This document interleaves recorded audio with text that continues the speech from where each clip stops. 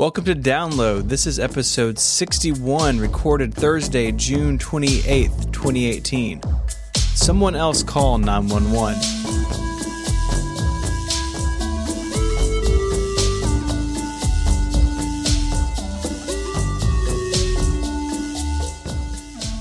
Welcome to Download, a weekly look at the most interesting stories in the world of technology and other stuff you care about. My name is Stephen Hackett, and I'm joined this week by Micah Sargent, Senior Editor at Mobile Nations. Micah, how are you? I am doing well, Stephen. Thanks for having me. Thanks for being back. I think this is your fourth episode, maybe, of Download. You've been on a couple times. Yeah. Always good to have you. Something like that. And we're also joined by a first-timer, Rose Orchard, who I have put in my document as an all-around nerdy person on the internet. That is correct. I am definitely all around the internet and very nerdy. Hello, and thank you for having me. Yeah, thanks for joining us. Jason is on vacation this week, so he had no hand in picking these stories. Don't let him tell you otherwise. Mwahaha. Topic 1, I'm calling Companies Like Buying Other Companies. We have a couple of interesting examples this week to talk about. We've been talking about the Disney, Comcast, Fox love triangle for a while. I don't know if it's a love triangle when you have billions of dollars at play, but it looks like Disney is going to be the new owner of 21st Century Fox. The Department of Justice did step in, as expected, with a requirement that Disney sell Fox's 22 regional sports cable networks. So for those people who aren't familiar, Fox has these regional sports networks all over the U.S. So ours here in my region, the Tennessee, is called Fox Sports South. And they cover sports sort of in my part of the country. There's 22 of these. But as you may remember, Disney owns a little sports startup I like to call ESPN. Just a ragtag group of people basically working in a garage. DOJ says, hey, you can't own all of these sports networks and ESPN. You got to do something about that. And so there is a requirement that Disney sells those networks within 90 days of the deal coming to a close. This still has to be approved by a federal judge and a couple other steps, but it looks like this is going to be how it goes. Disney can buy Fox, but it then has to turn around and sell these regional networks. This move seems to make sense to me. You know, sports coverage is a very weird world because there's just not a lot of players. And I see the antitrust concerns in Disney owning ESPN and Fox, which are basically for a lot of people the only two options. Does that make sense to y'all? Yeah, well, whenever you said not a lot of players, at first I thought you were talking about sports players, and I thought, no, there's quite a few players. I don't know. But yeah, not a whole lot of Micah. Not a whole lot of options there. And the fact is, a lot of people, when we're looking at, you know, the new way of things, the cord cutting way, a lot of people are looking for those sports deals and sports packages. And so if Disney had this ability to just say, you know, you sign on with our cord cutting service, and not only do you get ESPN, but you get all of these local options as well. That would be quite the monopoly, I think. And so it makes sense that the DOJ is like, okay, hold on, let's split this up. And I got to say, I am a little bit shocked / impressed that the DOJ in our modern political landscape even cares that Disney is trying to have a monopoly in sports, that they've stepped in and said, okay, maybe that's too much capitalism. Let's figure this thing out. You know, I sometimes play the game of when's the last time I saw a movie that wasn't a Disney property? And that's a depressing game to play. It's like, well, I saw Star Wars. Oh. Well, I saw a Pixar film with my kids. Oh. I saw a Marvel movie. Oh. Like, they're just behind so much. I think the online play, got so many sports puns. I think the online thing is an interesting angle. Like maybe there's like a future timeline, I don't know how likely it would be, is that some sort of streaming company, you know, scoops up all of these regional networks, and then you have something like MLB at Bat, but that covers like all sports, right? Just streaming stuff. I don't think that's super likely. My guess is that someone like Comcast, which, you know, has some money laying around because they didn't buy Fox, or ABC, or actually ABC is owned by Disney, bad example, CBS, somebody is going to pick these up because it's a valuable set of properties because people watch a lot of sports. There's a lot of advertising dollars there. And so it'll be interesting to see who gets into the fray on this. Yes, definitely. And I mean, on the one hand, I see exactly what the Department of Justice is trying to do here. They don't want a monopoly, but at the same time, it is in some ways a little consumer unfriendly because if you think of how many different packages you might need to buy, I mean, I'm aware in the US you have to buy a bunch of different cable packages if you want to be able to watch all of the sports. This does mean that, of course, people are going to have another one. They're going to have another login for their Apple TV. So, yeah, I mean, I definitely get the point. Otherwise it just gets very expensive for people. And it's a very difficult situation, but I'm sure somebody's going to buy these regional sports networks, right? Yeah, Mike is writing a check right now. Rose, that's a really good point in terms of the way that it becomes sort of inconvenient and consumer unfriendly. Stephen, I like what you said about having one service that sort of is just like, I don't know, the Sports Ball Network, and you subscribe to the Sports Ball Network and you get all the sports. That'd be pretty cool because then when I'm out there shopping around for a cord-cutting streaming package, the sports section doesn't crowd the screen whenever I'm just trying to sort of weigh the pros and cons of each different one. Right now, they're quick to have the sports section be this huge thing, look at the sports you can watch. It's going to be great. And it's I don't care about that, though. Can you move that out of the way? No, sports. Check it out. No, please. I just want to see what channels you have. Sports. So, yeah, that would be nice. There's also a bit of breaking news, which we don't get to a lot on Download, but I was prepping the show this morning, and this news broke. Amazon is purchasing online pharmacy PillPack for nearly $1 billion. So this startup's pitch was they're going to be better than going to the pharmacy, obviously more convenient. You order them online, they ship to your door. But it could also be less confusing because how they work is they lay out your dosages in these little packs that have the date and time you're supposed to have on them. Then you open the pack and take everything in it. So someone like me, I've got morning and evening prescription. I don't have to wonder which one is which because it all comes sorted. And you can really see the value there maybe with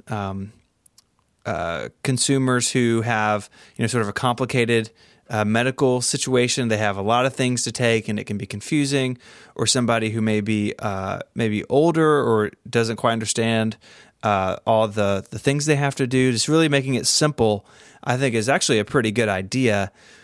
Like your neighborhood Walgreens or CVS or whatever, they say they will work with doctors and insurance to resolve any issues. They have a 24/7 staff ready to answer questions. You can do that on the web or over the phone. Again, trying to reach a lot of different types of consumers, not just millennials listening to podcasts wanting pills on the internet. Although that is me. This comes on the heels of Amazon appointing a CEO for its very secretive yet unnamed healthcare initiative aimed at employee healthcare plans. There's also a story a couple of months ago that Amazon was trying to get into pharmacy stuff, or maybe non-medicine pharmacy stuff. So I don't know, bandages and, the kind of the other stuff you buy in a Walgreens, right? That's not medication, but sort of health-related things. And they seem to kind of waffle on that a little bit.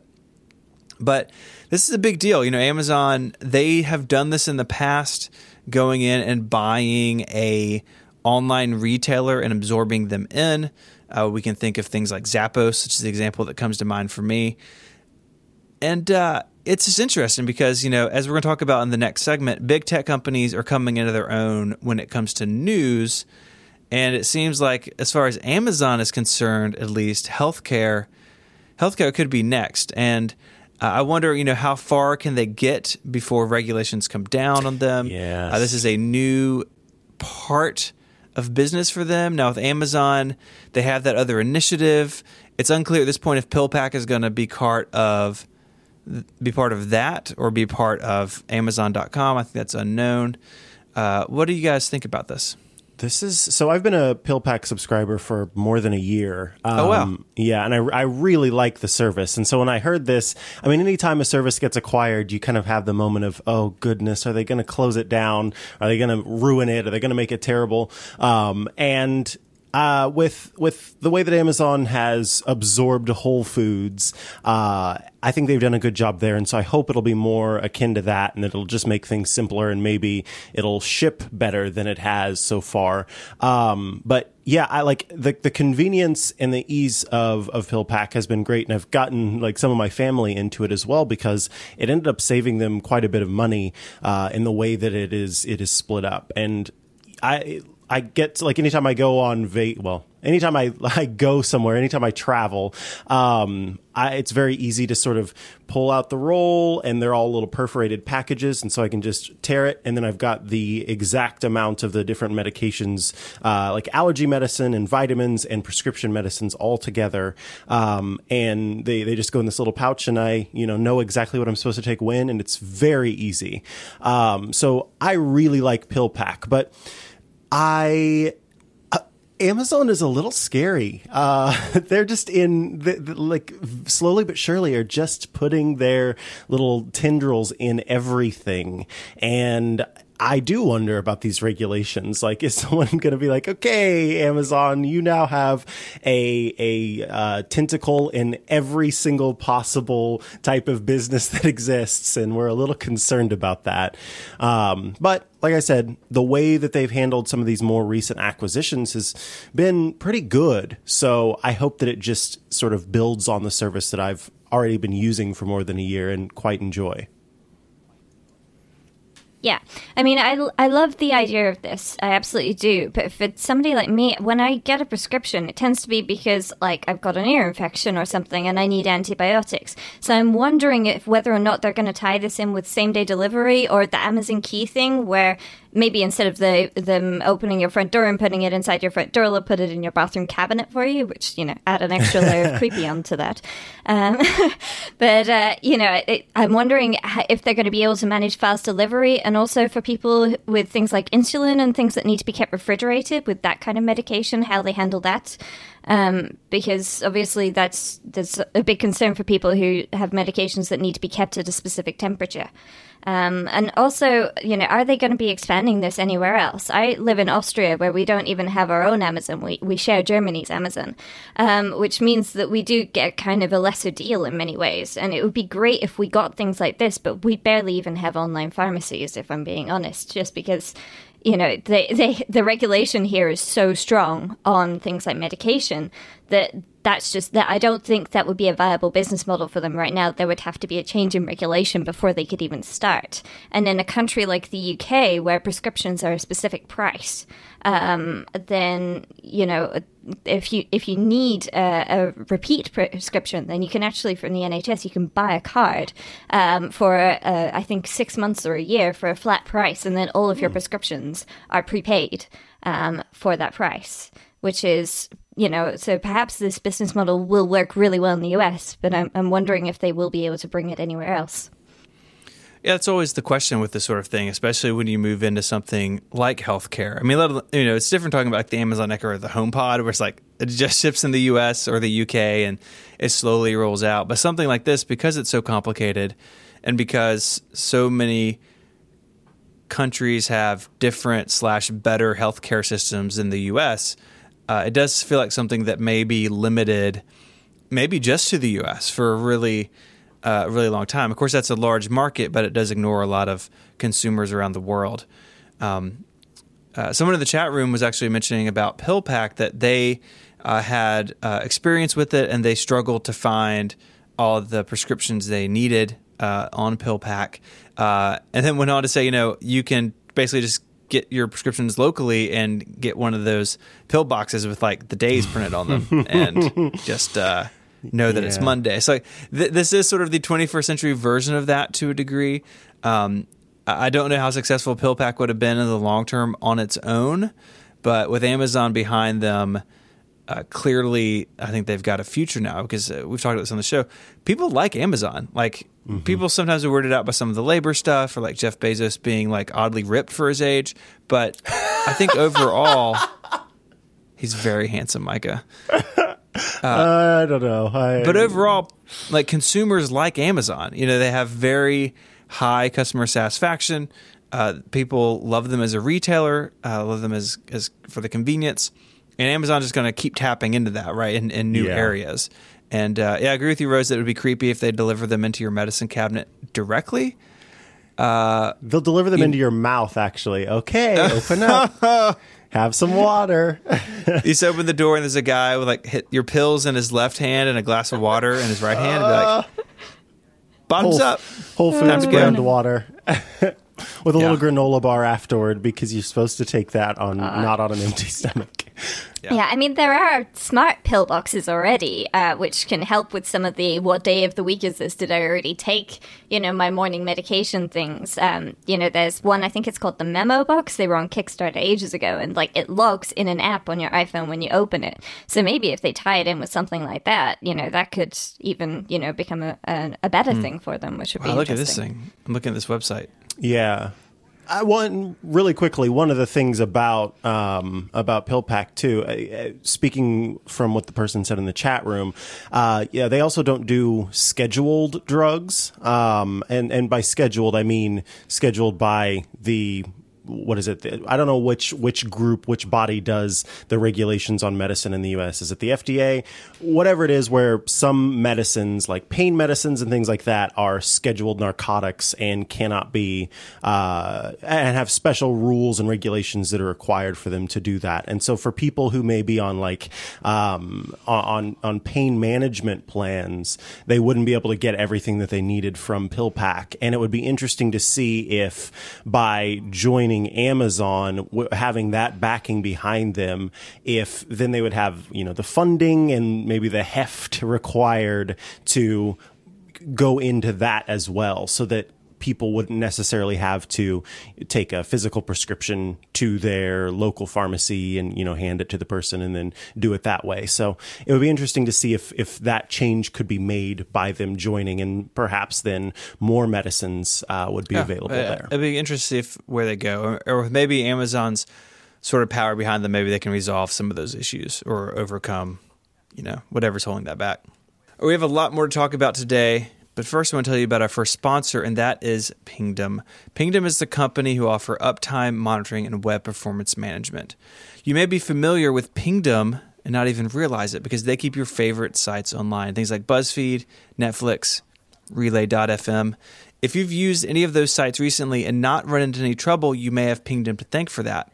Websites are sophisticated. They have feelings, so many different moving parts. You got contact forms, checkouts, logins, search. This goes on and on. They're not simple static pages anymore, and Pingdom lets you check the availability of all those little functions. Pingdom isn't just about getting a message when your entire site goes down. They care about the important interactions that people have on your site, and they'll let you know when they're not working. It's easy to get started with Pingdom. All Pingdom needs is the URL you want to monitor, and they take care of the rest. You're not installing some sort of package on your server or injecting something. It's just the URL. So go to pingdom.com/relayfm right now for a 14-day free trial with no credit card required. And when you sign up, use the code DOWNLOAD at checkout to get 30% off your first invoice. Our thanks to Pingdom for their support of this show and Relay FM. So, topic 2. This week, Apple announced that Apple News is adding an Election 2018 section of stories from verified sources, including Fox News, Vox, The Washington Post, Axios, and Politico, among other publishers. While I personally have a whole heap of problems with Fox News, I do think this collection of publishers is pretty even-handed when it comes to political persuasion. There are some interesting omissions, of course, including the New York Times, but I kind of love that Vox and Axios, two digital media startups, are going to be featured sources within Apple News. This comes after Facebook and Twitter basically botched the 2016 election news cycle, each being overrun with false stories, often backed and spread by foreign agents. Facebook in particular struggled with the human curation of news. They had that trending news section on the site. They've gotten rid of that. They've washed their hands of it. It is gone. Apple, on the other hand, is diving right in. The team is led by Laura Kern, whom Apple hired from New York Magazine to become the editor-in-chief of Apple News. So Apple News has a real editor, a real editorial team, not just a bunch of machine learning trying to figure out what's real or what's not. And I wonder if that human leadership, like in an actual newsroom, Do we think that makes it more likely to be successful than just turning things over to a robot?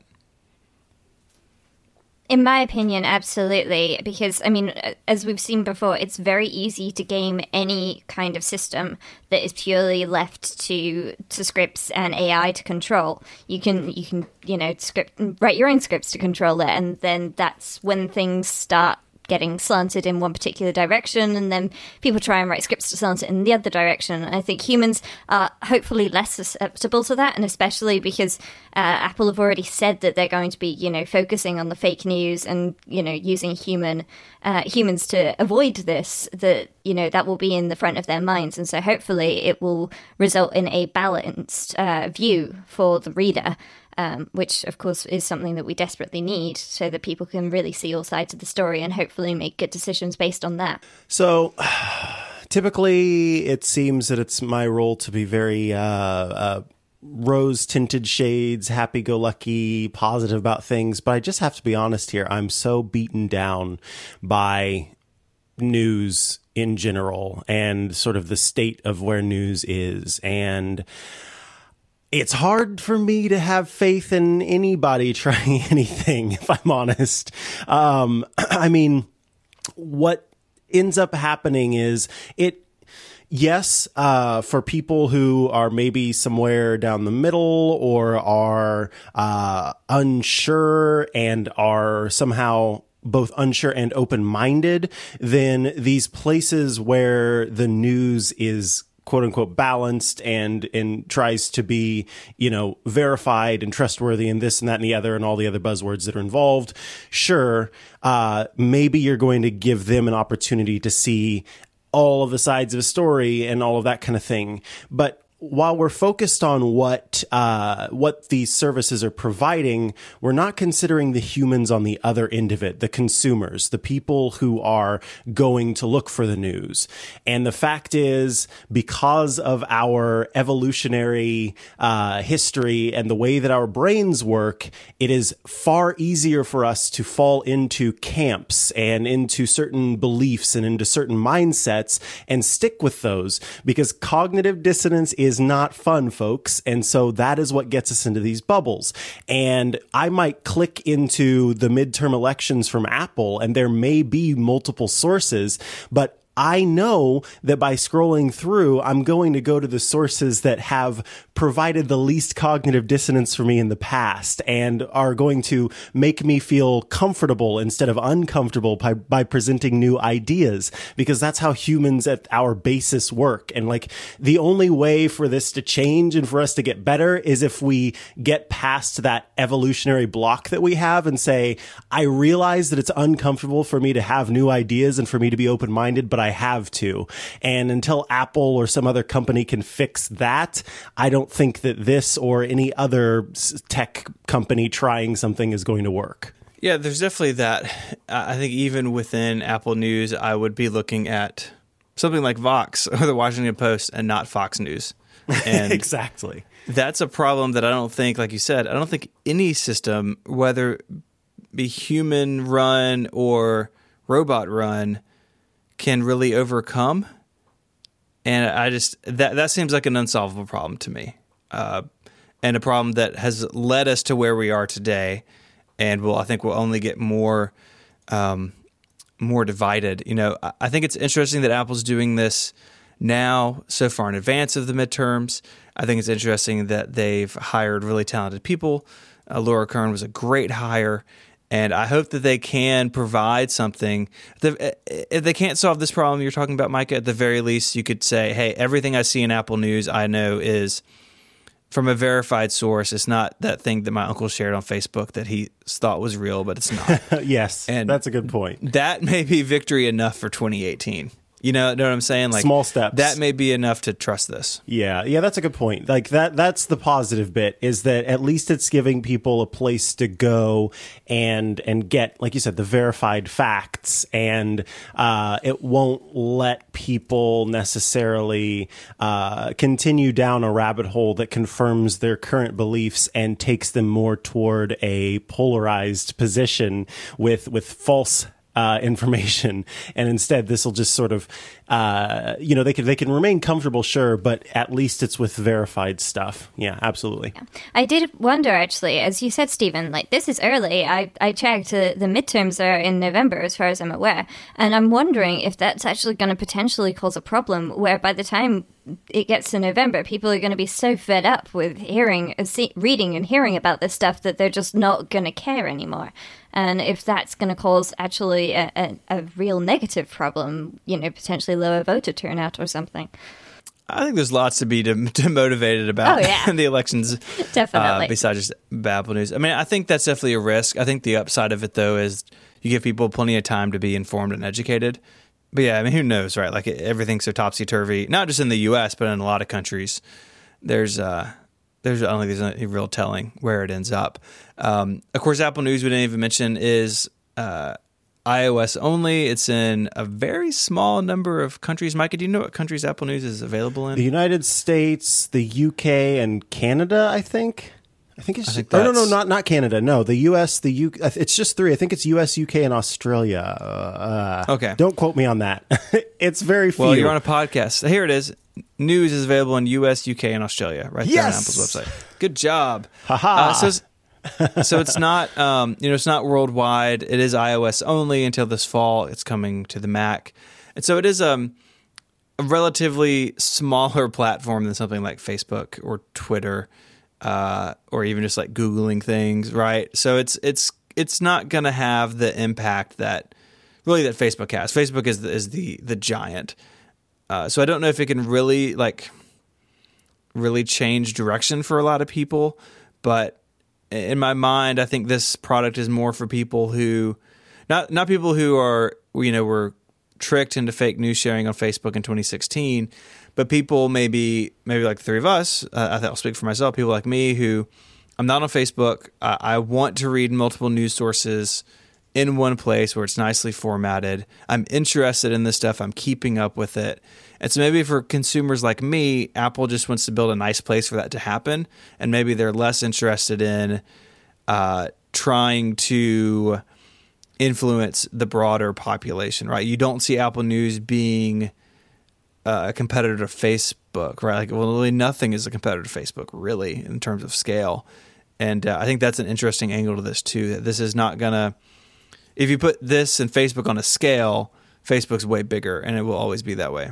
Yeah, I think that's well put. Yes, but at the same time, there's nothing stopping other platforms picking up the torch here and running with it themselves and saying, hey, here's a curated list of news that we're trying to make balanced. If Google did something similar on Android, then of course Google would put it on the web as well, and then they kill it in a couple of years' time. But that could also help reach a wider audience, and it would probably benefit both companies equally. So. Yeah, I mean, Google sort of revisited this at I/O this year, and they're doing more news.google.com on it right now. It's nicely laid out. It has a bunch of sources. I recognize all the names, so it's not, shady, not real websites. This is all reputable sources. They have local news because they know that I'm in Memphis, so I see things from my local paper mixed into here, which is kind of nice. That is nice. Yeah, so Google and Apple, I think, are poised to be more successful in this in the long term than Facebook and Twitter were because they have, they have the benefit of hindsight, seeing Twitter and Facebook blow it. But I think Google and Apple, on the whole, are more thoughtful companies, led by more thoughtful people than some of the social media people, and I think that shows off in this. And I think that the other fact is that they aren't social media companies in the first place. And so you're not relying so much on the users of your platforms and services to provide the content, but instead get to sort of take control of it altogether. So they're in a privileged position there where they're not expected to sort of put together like Twitter moments that have their users' content. It's just like, hey, this is what we're bringing to you with our editorial team that we've gone and found and put together, not stuff that you have already put on our services. Yeah, that's a good point. So we got a few more things to talk about, but I'm going to tell you about our second sponsor, and that is Skillshare. Skillshare is an online learning community with over 20,000 classes in technology, design, business, and more. A Skillshare Premium membership gives you unlimited access to high-quality classes, leaving you free to master must-know topics. It's a great way to improve your skills, unlock new opportunities, and help you do the work that you love better. You can take courses on understanding web development, learn all the basics of putting together a web project, get the skills you need to explore a career in web development, and going freelance. Those two things very often go together. It's a great course for anyone keen to commit to the free agent lifestyle with tips and advice for taking that leap into freelance work and maybe even more. Join the millions of students already learning on Skillshare today with a special offer just for Download listeners. You can get 2 months of Skillshare for just 99 cents. 99 cents, 2 months of Skillshare. To sign up, go to Skillshare.com/download. That's Skillshare.com/download to get 2 months of unlimited access to over 20,000 courses for only 99 cents. Head there and start learning today. My thanks to Skillshare for their support of this show and Relay FM. All right, now it is time for the story you may have missed, a story that may have flown under your radar, but is still worth mentioning. And very often, when I get to pick it, it's a space story. Sorry, not sorry. So NASA is building a giant space telescope named the James Webb, and it's going to replace the Hubble and greatly improve our understanding of the universe's early days. It can see really far out into the universe, and that means it can look really far back in time. The project has been plagued by problems, slipping schedules, and budget overruns.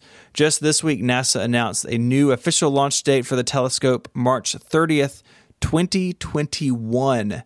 For some context, in March of this year, the date was still 2019, so they've added a lot of time to it.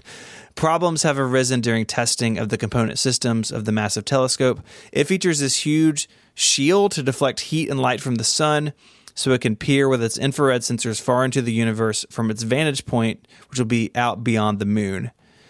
These issues will cost the federal government another $800 billion, raising the price tag to a staggering $8.8 billion. NASA and scientists say it's totally worth it, though. For realsies, pay the bill, because what we're going to be able to learn is just unparalleled from any other hardware. Man, if you follow space news, anytime the James Webb comes up, you know it's a delay. I saw a tweet earlier. I'm going to try to find it now, scrolling while I talk. It was like, maybe James Webb, which is JWST, just whenever, sometime, TBD, which is pretty brutal. So James Webb, maybe it'll launch one day. Someday, beyond the sea. Someday. It really is going to be cool in 2021 when it gets there. Okay, it's midsummer. It's the end of June. That means we are now in beta season. You can go download a beta of Android P on a whole range of phones, Google Pixels, an Oppo phone. There's a Nokia phone in there for some reason, lots of supported devices. Checking out the new features in advance, including the updated design in Android P, better power management, wellness features, and a lot more. On the Apple side of the fence, users can now run the iOS 12 and macOS Mojave public betas. Those released just this week. And I think it's fun to run betas, right? As a nerd, we get to see what's coming. We get to provide feedback and feel like we're involved. And I'm curious, do either of you run betas normally? Are you running betas now? How's that going? I'm very tempted to pull a Vitici, but no, I'm not running macOS Mojave on the machine that I'm talking to you on. I am shopping for an external SSD right now, or not literally right now, but I am shopping for one because I would like to run it. But especially when it comes to my Mac, I'm a little bit more hesitant to do that. For some reason, even though I mostly use iOS devices, I'm more happy to wipe them and start over than I am on my Mac. So I have been running betas on my iPhone and iPad since less than 24 hours after the keynote, which may or may not have been a mistake. I've had a couple of minor issues, but in general, it's been fine. I do have an Android phone, which looks like it is actually compatible with the beta, so I will be installing the beta on that just for testing things out and experimenting, because why not? But Mac is something that I'm going to have to put off until I get an external hard drive for now. I am running all the betas on everything. That is my typical way of doing things. I actually, so a couple years ago, when I was at WWDC, my colleague Serenity Caldwell installed the betas like hours after the keynote, and it was terrible. And I was like, I'm going to do it too. And I did it, and it was bad, and things were not good. And I don't know why I did it. It was bad. It was all bad. However, so the past 2 years, I've sort of waited to do it. And this year, the betas have been really pretty stable so far. And I was like, no, I'm holding out. I'm not going to do it this year. I'm going to be responsible and keep the betas off. And then I broke, and installed them. And hey, things have been pretty great. I did have an issue with, iMessage delivery problem where it looked as if it was delivered on my beta devices, but on macOS, because day to day I run High Sierra, but I have an SSD with Mojave on it and haven't really used it much, but a little bit. But anyway, on the High Sierra Messages app, the message was showing as not delivered, or rather, it just didn't have the delivered tag underneath it. But on my phone, it showed delivered. And so it ended up being where it wasn't getting delivered, and there was this whole issue, and I finally got it fixed. But other than that, which is actually kind of a big thing, things have been pretty smooth. So yeah, I've been relatively pleased with it. I'm running Mojave on an external SSD, on a secondary system. Even at that, it's not quite ready. I have put off the iOS 12 beta. I've got some travel coming up. I'm going to do it when I get back. And my Nexus phone now is too old for Android P, which is a bummer because I really wanted to compare the wellness features in Android P to the screen time stuff in iOS 12, because I think they're trying to do the same thing, but in kind of interesting different ways. But my phone is too old, so I need to do something about that, I guess.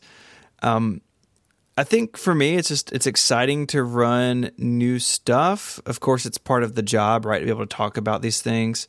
And that's sort of how I justify it. It was like when I can't make a phone call because my phone is rebooting. It's like, well, it's for work.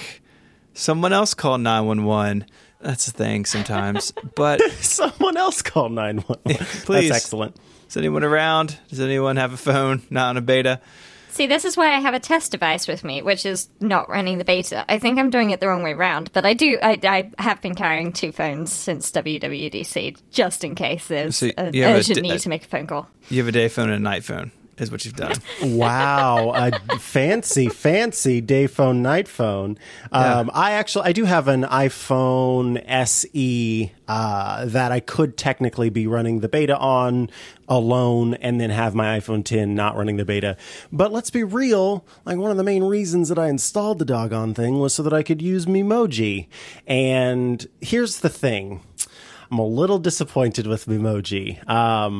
I've created my Memoji, and it's fine. It's fine, but it doesn't, like, I love Bitmoji. I unashamedly, unabashedly, and happily and proudly love Bitmoji and use them all the time as much as possible. Memoji doesn't have as much customization right now as Bitmoji does, and so where I can actually sort of see myself, so to speak, in my Bitmoji, I don't really think that I look like myself with my Memoji, and that makes me sad because it's like I want to have the same amount of joy using the Memoji as I did with Bitmoji, and it's just not the case right now. So we'll see if eventually that changes, and there are more like hair options. And really the main thing with Memoji, which I'm sure everyone's like, oh gosh, why is he still talking about this, is the head width. There aren't multiple head width options, and so it ends up being like, I realize it's supposed to look like a cartoon, but it's that's like the one thing. If you could have thinner heads, then I think I would look a little bit more like myself. Yeah, I've noticed I can't Memoji when my hair is down, and this is something I actually saw in the keynote. Like if you have longer hair, and you use a Memoji that maybe doesn't have quite the same hair length as you, then you've got like this Memoji head, and with Memoji hair, and then you've got real hair sticking out underneath, and it just looks so weird. It's breaking that wall. I can't handle it, so I have to tie my hair up to use Memoji. That's not good. A terrible tragedy. Yeah, and maybe they can, do something, something intelligent and delete my hair. I don't know. But, well, I felt already pretty well documented by the lion character. So yes, I played with it at WWDC, and I could come up with one that sort of looked like me. It is funny, like all these new OSs have new, like really interesting features, and we're talking about the stupid Memoji, but it's what people are drawn to, right? And I think it's the same reason why Apple puts their emoji updates in a point update, right? So, hey, update to iOS 12.1 or 12.2 and get all these new emojis, including I think there's a flamingo this year, which I'm very excited about. It makes sense that these features draw people in. They want people to update, but I think sometimes it's at the expense of like actual features that are good and important. But hey, they're not fun, right? Emoji are fun. Yeah, and well, okay, so speaking not of that, I will say that like we've seen, well, any of us who are on Twitter have probably seen Jack sharing the screen time stuff. Screen time has been a really interesting new feature that I think is going to be eye-opening for a lot of people. I don't think that necessarily it's going to change anyone's habits. Like, you really have to want to change your habits if you want it to work. But just being able to see and sort of feel the shame that comes with seeing how many times you've picked up your phone in a day. And one of my favorite features that has really kept me, like, just last night, you can set your bedtime in the clock app on iOS, and Screen Time will make use of that information. And when you click into screen or tap into Screen Time, it'll show you how many times you picked up your phone past your bedtime, and it like highlights those things, it points them out. And so last night I had this moment where I wanted to pick up my phone, but it was already past when I said that I wanted to go to bed. And I was like, no, I can't have that thing calling me out that I picked up my phone past bedtime. So it's already working on me. And I actually I appreciate that. And I just like having an idea of how I'm using my devices. But along with Screen Time is new Do Not Disturb options that are quite wonderful, including what's become my favorite thing, where if you swipe down to Control Center, or where you swipe to get to Control Center, and if you 3D touch, or I assume long press on older devices, the Do Not Disturb icon, it will look into your calendar and see what you are doing, and you can set it so that it will turn on Do Not Disturb until the end of a calendar event. That is so helpful for me as a podcaster, because I am so bad at remembering to turn off Do Not Disturb after I get done podcasting or doing something else that requires it. And so now I don't even have to think about it. I just hit that until the end of this event, and bada bing, bada boom, it will shut off afterward, and I don't have to think about it. So I'm really loving the new quote unquote Siri intelligence features that come along with the stuff that we've had since, older versions of iOS. I think it's all made things a lot more convenient. Definitely. I've been using Do Not Disturb a lot as well, and I found myself adding more events to my calendar. So I went to the cinema last week and saw Solo, and I added that to my calendar. Not because I needed to remember where I was going and when, but so that I could have Do Not Disturb suggest itself to me and turn off after the film, so that I would then be able to find people again after. And that is, it's quite amazing how quickly your behavior can change itself just because you've got these features and this information at hand. Unfortunately, Screen Time is not working on my iPhone 10, so I have no idea what my usage is like there, but it is working on my iPad. So I'm seeing, that apparently I spend a lot of time on the home screen of my iPad because I just leave it unlocked on my desk all day. So just staring at the icons. Yes. Wondering why you can't put more of them on an iPad. Why is there space here? They're all in my dock anyway. Do we think that, I think there's an angle to this, right? That it's good for companies to run public betas because users can get it early and can help break things, and the companies can be gathering information and bug reports. How big of a deal do we think that is? Is the average person running a public beta, are they providing feedback beyond what's automatically collected? Do you think this is something that a lot of people do, or is this reserved for sort of like the angry tech nerds who just yell, file a bug report anytime you complain on Twitter that your phone crashed? Oh, those angry nerds. Just ruining it for everybody. I was very surprised a couple of years ago. I ran into an old friend of mine, and I mean, she's okay with computers, and but she's not somebody I would ever have expected to be running a beta, and she was running the iOS 10 public beta. And she was saying, oh yeah, but it keeps doing this thing. There was some bug that she had, and I was like, well, did you report it? What? And she had no idea that like if there are problems, there's a feedback app and you should be using that to tell people that there are problems. It was just somebody had told her, oh yeah, you get these cool new features if you install the beta. And so she had, not really understanding what it was. And I think that, that is a problem, especially then people get this idea that maybe it's not very stable and it crashes and it eats all your battery life. And especially with the whole thing about, Apple having previously done some limiting on old iPhones to extend the battery life, then it's sort of, they end up with this idea in their heads, which is not necessarily the true picture. At the same time, though, there are a lot of people who are more than willing to run the beta and don't necessarily have a developer account, but they will provide valuable feedback. And so I think there's definitely a trade-off there, but hopefully they're getting enough feedback to make it worth it for them. I think it's good, certainly, that Apple makes this stuff available, and I would imagine that there has to be some level of internal knowledge about this being a good thing for them. And so, like, what I'm saying is, I would think that they must be getting feedback from some people who are running the public beta, or I don't think that this would be a priority for them. And if I'm not mistaken, the public beta this year came out a lot quicker than it has in the past. And, maybe you can correct me if I'm wrong, Stephen, but I think that there are people who must be doing that. I am a developer beta runner, and I am not very good at, and please don't tweet at me. I know I should be filing bug reports and filing radars, but I'm not doing it. I haven't, I'm not very good at it. Every once in a while I will, but I try not to complain about it all that often because I realize that that's what's going to happen if I do. But anyway, my point is, it's cool that, people get access to these features sooner and get to try it out and feel like they're part of the build up of the actual final version.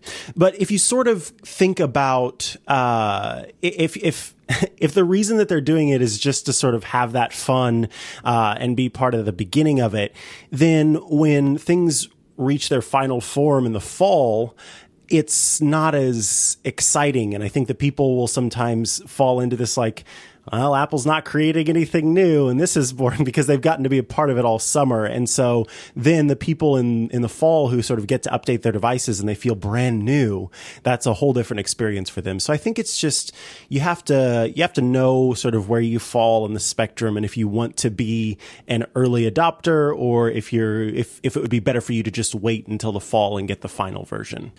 Well said. So yeah, good luck to all you beta runners, and rest in peace, Rose's phone. It's fine. It's just, the feedback app crashes, so, that makes life easy, right? It's ironic. Very, very ironic. But hey, there are other ways to file feedback, which I have been using, so.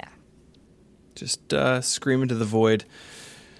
So, time for the Fuzzy Puppy update. Even though it's been a pretty positive episode of Download, we like to end on a high note. And I want to talk about Remus, who is a 1-year-old black lab living in Phoenix, Arizona. This video you probably saw because it went crazy viral. He jumped into his owner's pool and saved another dog named Smokey, who was drowning. So one dog saves another.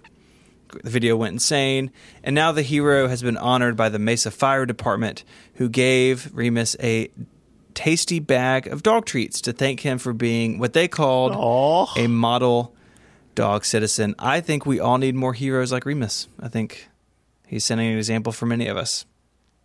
A little programming note, we are taking next week off from Download. Jason and I will both be traveling, but we will be back the week after that. So no show on July 5th. We'll both be back on July 12th. So appreciate that flexibility you give us, our awesome audience. So until 2 weeks from now, we'll keep watching the headlines so you don't have to. Goodbye.